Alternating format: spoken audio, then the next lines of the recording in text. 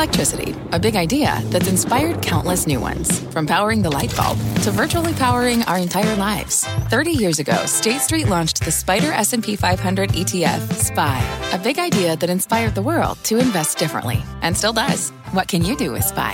Before investing, consider the fund's investment objectives, risks, charges, and expenses. Visit ssga.com for a prospectus containing this and other information. Read it carefully before investing. SPY is subject to risks similar to those of stocks. All ETFs are subject to risk, including possible loss of principal. Alps Distributors, Inc. Distributor. Bring in show music, please. Hi there, I'm CNBC producer Cameron Costa. Today on Squawk Pod, we are still at the World Economic Forum in Davos, Switzerland. Today's big interview on the Swiss hillside takes on recession worries with billionaire investor, Bridgewater founder, Ray Dalio. The Federal Reserve is going to sell, individuals are selling, foreigners are selling, and the U.S. government is selling because it has to fund its deficit. That it produces a squeeze because so much money was put out at such cheap rates. Making sense of market downturns with the legendary hedge funder and revisiting his years-long favorite refrain, cash is trash. Of course cash is still trash. Equities are trashier. The question is what's going to get you a real return, right? That huge interview, plus Snap is snapped. Here at home on Wall Street, how one social media platform is pushing the entire NASDAQ composite lower. I happen to think it's actually more of a larger macroeconomic story. If that's the case, then the stocks are reacting appropriately. It's Tuesday, May 24th, 2022, and Squawk Pod begins right now. Stand Becky by in 3, 2, 1, cue please. Good morning, everybody. Welcome to Squawk Box here on CNBC. We're live from the NASDAQ market site in Times Square. I'm Becky Quick along with Joe Kernan. Andrew Ross Sorkin is reporting live from the World Economic Forum in Davos, Switzerland. Andrew, obviously a lot happening in Davos this morning, too. Good to see you this morning. Good to see you, and I hate to say it, but the mood here, the weather has gotten worse, but so has the mood, and I think it's sort of reflective of what's going on in the markets. The word R starts with an R, recession, on everybody's minds here. I think when I got here on Sunday night, it was mentioned a couple times, and I may have heard it, I don't know, now 2-3 dozen times just yesterday. The R word has indeed made its way around the street, both Wall and Main, actually. Last week, markets saw a steep sell-off, with the Dow hitting its first 8-week losing streak since 1923. The S&P, you might remember, briefly dipped into bear market territory.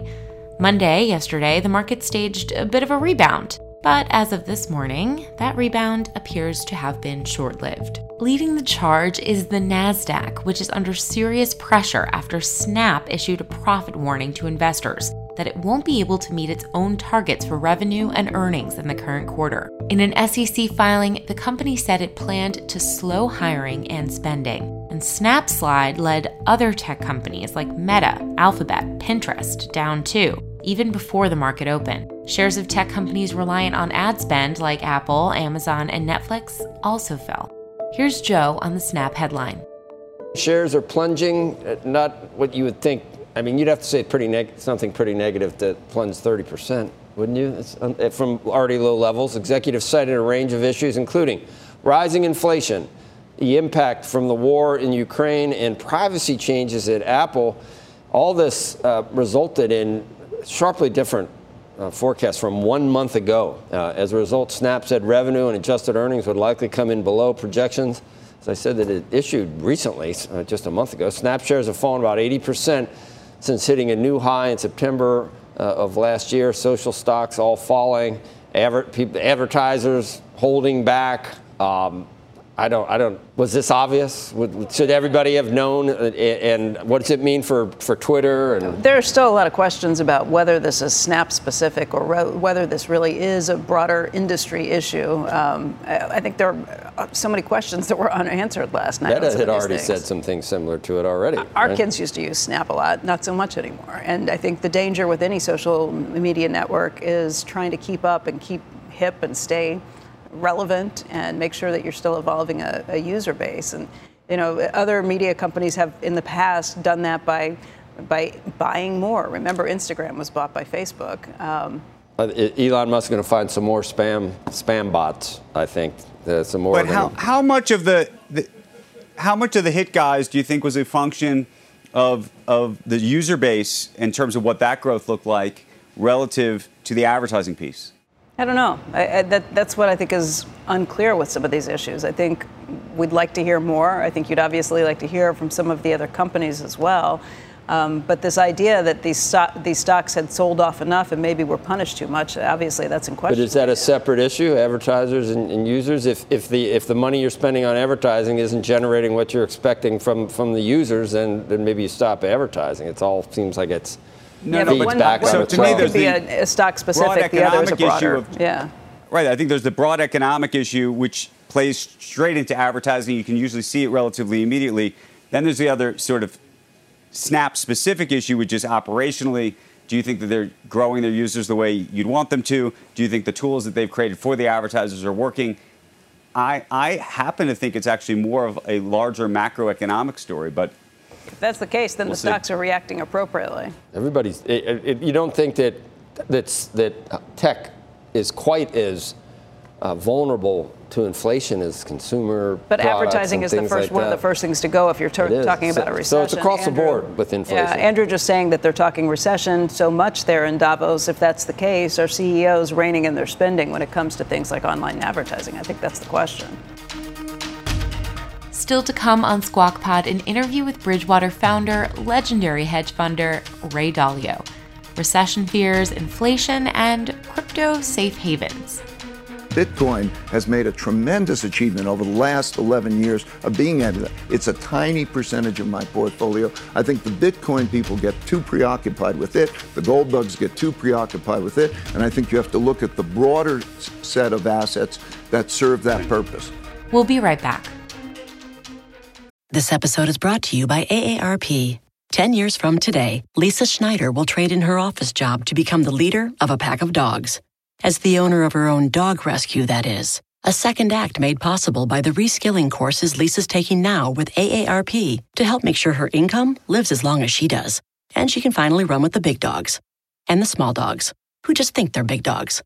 That's why the younger you are, the more you need AARP. Learn more at aarp.org/skills. What's on the horizon for financial markets? At PGIM, it's a question that over 1,400 investment professionals relentlessly research in pursuit of your long-term goals. Specialized across asset classes, but united in collaboration, our teams provide global and local expertise. Our investments shape tomorrow, today. Pursue your tomorrow with PGIM, a leading global asset manager.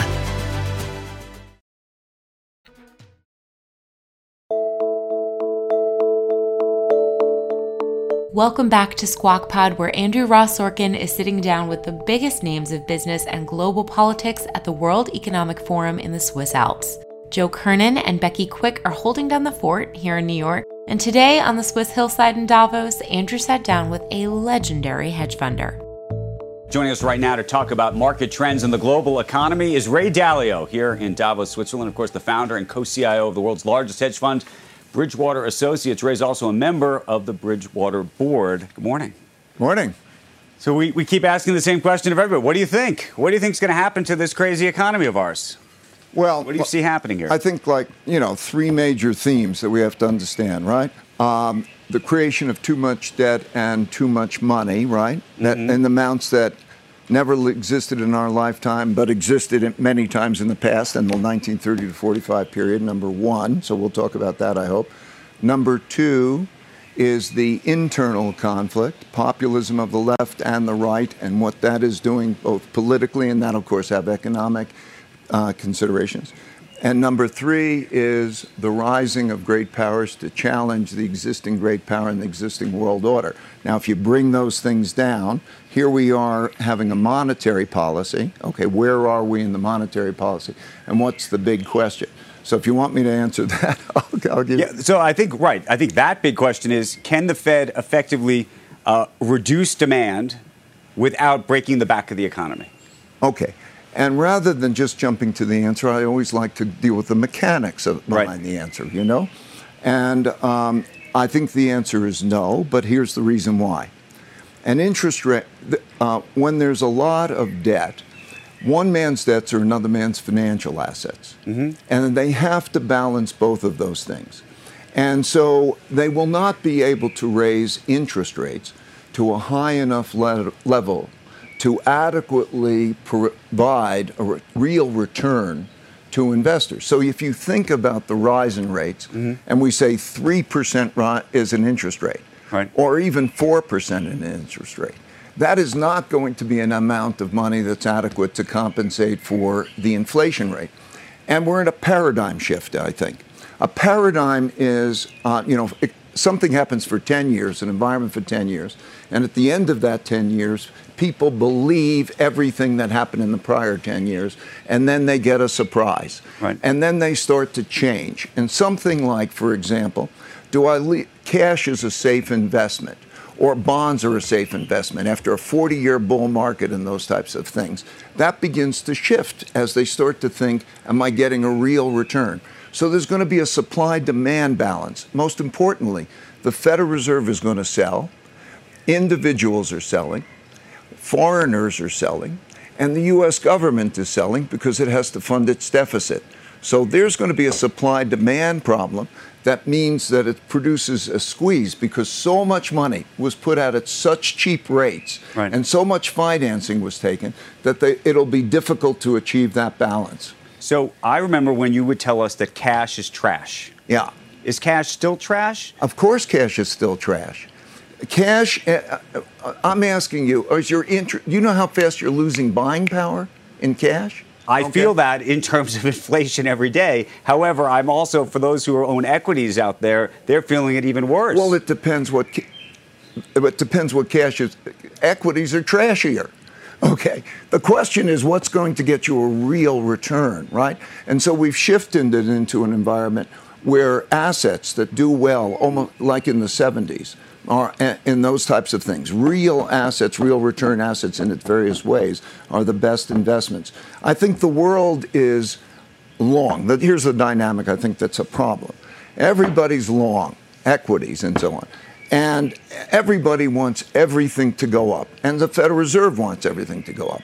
So what they do is they give you money and credit, lots of money and credit, that helps hyping it. And when the more they hype it, the more it becomes somebody else's financial asset they're holding. And so the world is holding all these financial assets and so on. You can't have that.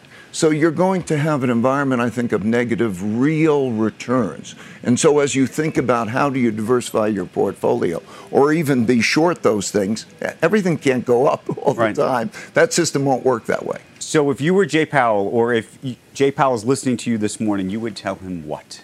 I would tell him that the supply and the demand for money and credit is very important. That as you're now trying to navigate this middle role, I think that you've gone from a policy that has been way too easy to a policy that will prove to be way too tight. So pay attention to the supply and the demand for money and credit, because the biggest risk is not, when inflation rises, there are two types of inflation. There's inflation when you don't have enough capacity and it presses up against demand and unemployment rates are low. And then there's a monetary inflation, and that has to do with how the money moves between those two things, between money and goods and services. So to pay attention, to try to achieve the middle road in that. And I think the period's going to be quite like the 70s.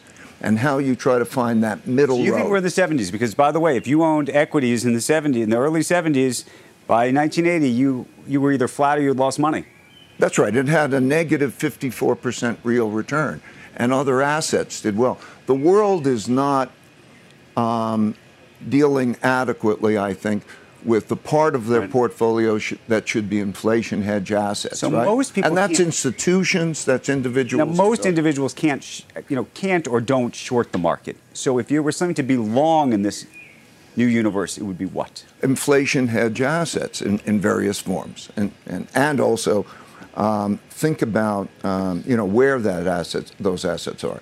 Different countries, different places. There are elements there. One of the things that you and I have talked about a lot over the years is cryptocurrencies and Bitcoin. And in the past year or two, it felt to me that you had shifted your view about them a little bit and actually got excited to think that maybe Bitcoin and others could get interesting. And I'm curious how you think about that now in terms of whether that's actually an inflation hedge or maybe it isn't. No, I think, let me clarify again, because some people make stereotypical. I think that cryptocurrencies, in particular, I think blockchain's great, but let's call it a digital gold. Right. I think a digital gold, which would be a Bitcoin type of thing, is something that probably, in the interest of diversification of finding an alternative to gold, has a little spot relative to gold and then relative to other assets. But I think that we're in an environment that we're now going to ask, what is the new money? Okay? So, meaning fiat currencies. And when we look at currencies, you hold currencies in the form of a debt. Right. And so when I say cash is trash, what I mean is that all currencies, in relationship to the euro, in relationship to the yen, all of those currencies, like in the 1930s, will be currencies that will go down in relationships to goods and services. And we are in an environment where we're going to be looking at what are those assets? What is the type of money that you could move between countries that's a medium of exchange and a storehold of wealth? And that's what I'm talking about. And I'm saying that Bitcoin has made a tremendous achievement over the last 11 years of being able to. It's a tiny percentage of my portfolio. I think the Bitcoin people get too preoccupied with it. The gold bugs get too preoccupied with it. And I think you have to look at the broader set of assets that serve that purpose. You talked about different countries. You are releasing what's called the Global Power Index, or Global Power Score, today. Tell us about what that is and maybe walk us through it a bit. Okay. Measurement. To be able to see things objectively is so important, particularly in this time. And so when as you know, to understand what was going on now, I did a study of, I wrote a book, Changing World Order. I did a YouTube video, The Changing World Order. And I used measurements. Right. And they show the health. The power means strengths in various ways. And it showed 18 measures of countries. And there are 24 countries that are measured. So they're objective measures of different strengths of countries. And so by looking at those things, I think we could see those things directly. By also watching them, policymakers can judge, are they going to make better health or worse health? They lead economic conditions. They're very good for predicting the next 10 years' growth rates, which we've used. So they can almost be policy. But in other words, objective measures that one could look at of different strengths in comparing one country with another, and each measure over time. The United States is number one, China's number two. Do you think those reverse? I don't know the answer to that question. I know that for a long time, they're going to be somewhere near comparable, and it depends on the things. And I think that we're living in that world of how we're going to have this conflict or cooperation. So, and then also one has to think about how to navigate that. Do you have a view about what's going to happen in terms of how the Russia-Ukraine situation resolves or doesn't resolve itself? And do you have a take on whether, by the way, given Biden's comments yesterday regarding China and Taiwan, how that resolves itself? Yes, I think, like all wars, no one knows how they transpire, and it's very interesting to see how they transpire. So there are three main questions right now that exist that we're going to find the answers to over the next few months. And those answers will direct us in the world. The first, does Putin and Russia win or lose? I define win as being control of the eastern part of the Ukraine, not having an economic contraction in Russia that's intolerable. For example, if GDP falls by 15%, that's tolerable. If it falls by 40%, that's intolerable. So he will win if it's tolerable. If he remains in power and, for example, then goes on to the G20, that's participate, and then the world orders that. So there's a win or lose question here. And I think that's a difficult question. If he doesn't get those things, I worry about escalation. So that's first question. What's going to happen with that? Second question is sanctions. Sanctions are the unique American power. It's really today almost our unique power, because military power is no longer as unique as it was. We're not as dominant as it was. And so as we sit back, we're going to see the power and the cost of sanctions. The power of sanctions is in, does it have those effects of creating the change? And the cost of it is it's changing the nature of capital flows in a certain way. And the third factor to see is how the signs align. Because as we approach this world conflict, like all of the past worlds, there are allied powers and there are axis powers and there are neutral powers. And so we could see, as things are transpiring, which sides everybody's in. Because the bigger conflict, essentially, in the world power thing is really much more important in China, because China is the, in terms of size and various ways of power, a more comparable power. We're going to see those things over the next few months. If that is not resolved easily, and I don't see any way of resolving it easily, I may be wrong, there may be a good resolution, I worry about an escalation. So that could mean sanctioning China and so on. And that's a bigger game. Imagine if we are in a situation that the situation with China is very much similar to the situation with Russia. The intertwinedness of those two economies is so much greater. 22% of our imports of manufactured goods come from China. So the interdependency. Right. So we're at the edge of those. I think in the next, in the next few months, we'll find the answers to those questions, and that's what's most important. But you think that we could be sanctioning China? You think it would be on the table? I think that there are certain moves that would be they're in the works. Right. That you could look down to even bills that are in Congress. There are several bills of the nature of severing those economic relationships. That could be, and then the cost of that will be much greater than the cost. I mean, the economic cost would be much greater. But we're in a different world, Andrew. We're in a world in which ideologies and politics drive economics, not the other way around. We used to be in a world where it was economics. If something could be produced cheaper someplace, it would be, and then they'd raise their living standards and so on, and profit was a motivator. We're now in a different world, and this has happened repeatedly through history. You're at the point now where ideologies and politics, both internationally and even domestically, like, if we look at the Florida situation with Disney and the state of Florida, similar. So that's the new world we're in. You want to handicap Pennsylvania? Your man David McCormick's there. Oh, man, a flip of a coin. I don't want to handicap Pennsylvania. Ray Dalio, thank you. Appreciate it. It's great to see you. This episode is brought to you by AARP. 10 years from today, Lisa Schneider will trade in her office job to become the leader of a pack of dogs. As the owner of her own dog rescue, that is. A second act made possible by the reskilling courses Lisa's taking now with AARP to help make sure her income lives as long as she does. And she can finally run with the big dogs. And the small dogs, who just think they're big dogs. That's why the younger you are, the more you need AARP. Learn more at aarp.org/skills. This podcast is supported by FedEx. Dear small and medium businesses, no one wants happy customers more than you do. So you need a business partner just like you.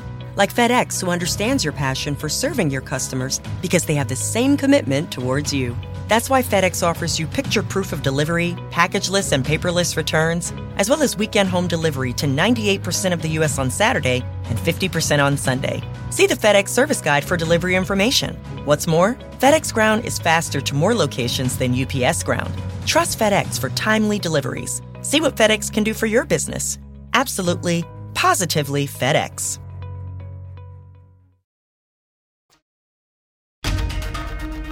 That's the podcast for today. Thank you for listening. Tomorrow, from Davos, Palantir co-founder Alex Karp on global security, China, nuclear warfare, and fighting for a new world order. The lesson for every big country is, holy, we've been buying all this heavy stuff, And if people are willing to fight as heroes, fight to the last person, which it takes resolve and heroism, and they actually know how to operate because they have access to software and can use the data, they might actually be able to beat us. Squawk Box is hosted by Joe Kernan, Becky Quick, and Andrew Ross Sorkin, weekday mornings on CNBC at 6 a.m. Eastern. To get the smartest takes and analysis from our TV show right into your ears, follow Squawk Pod wherever you get your podcasts. We'll meet you back here tomorrow. We are clear. Thanks, guys.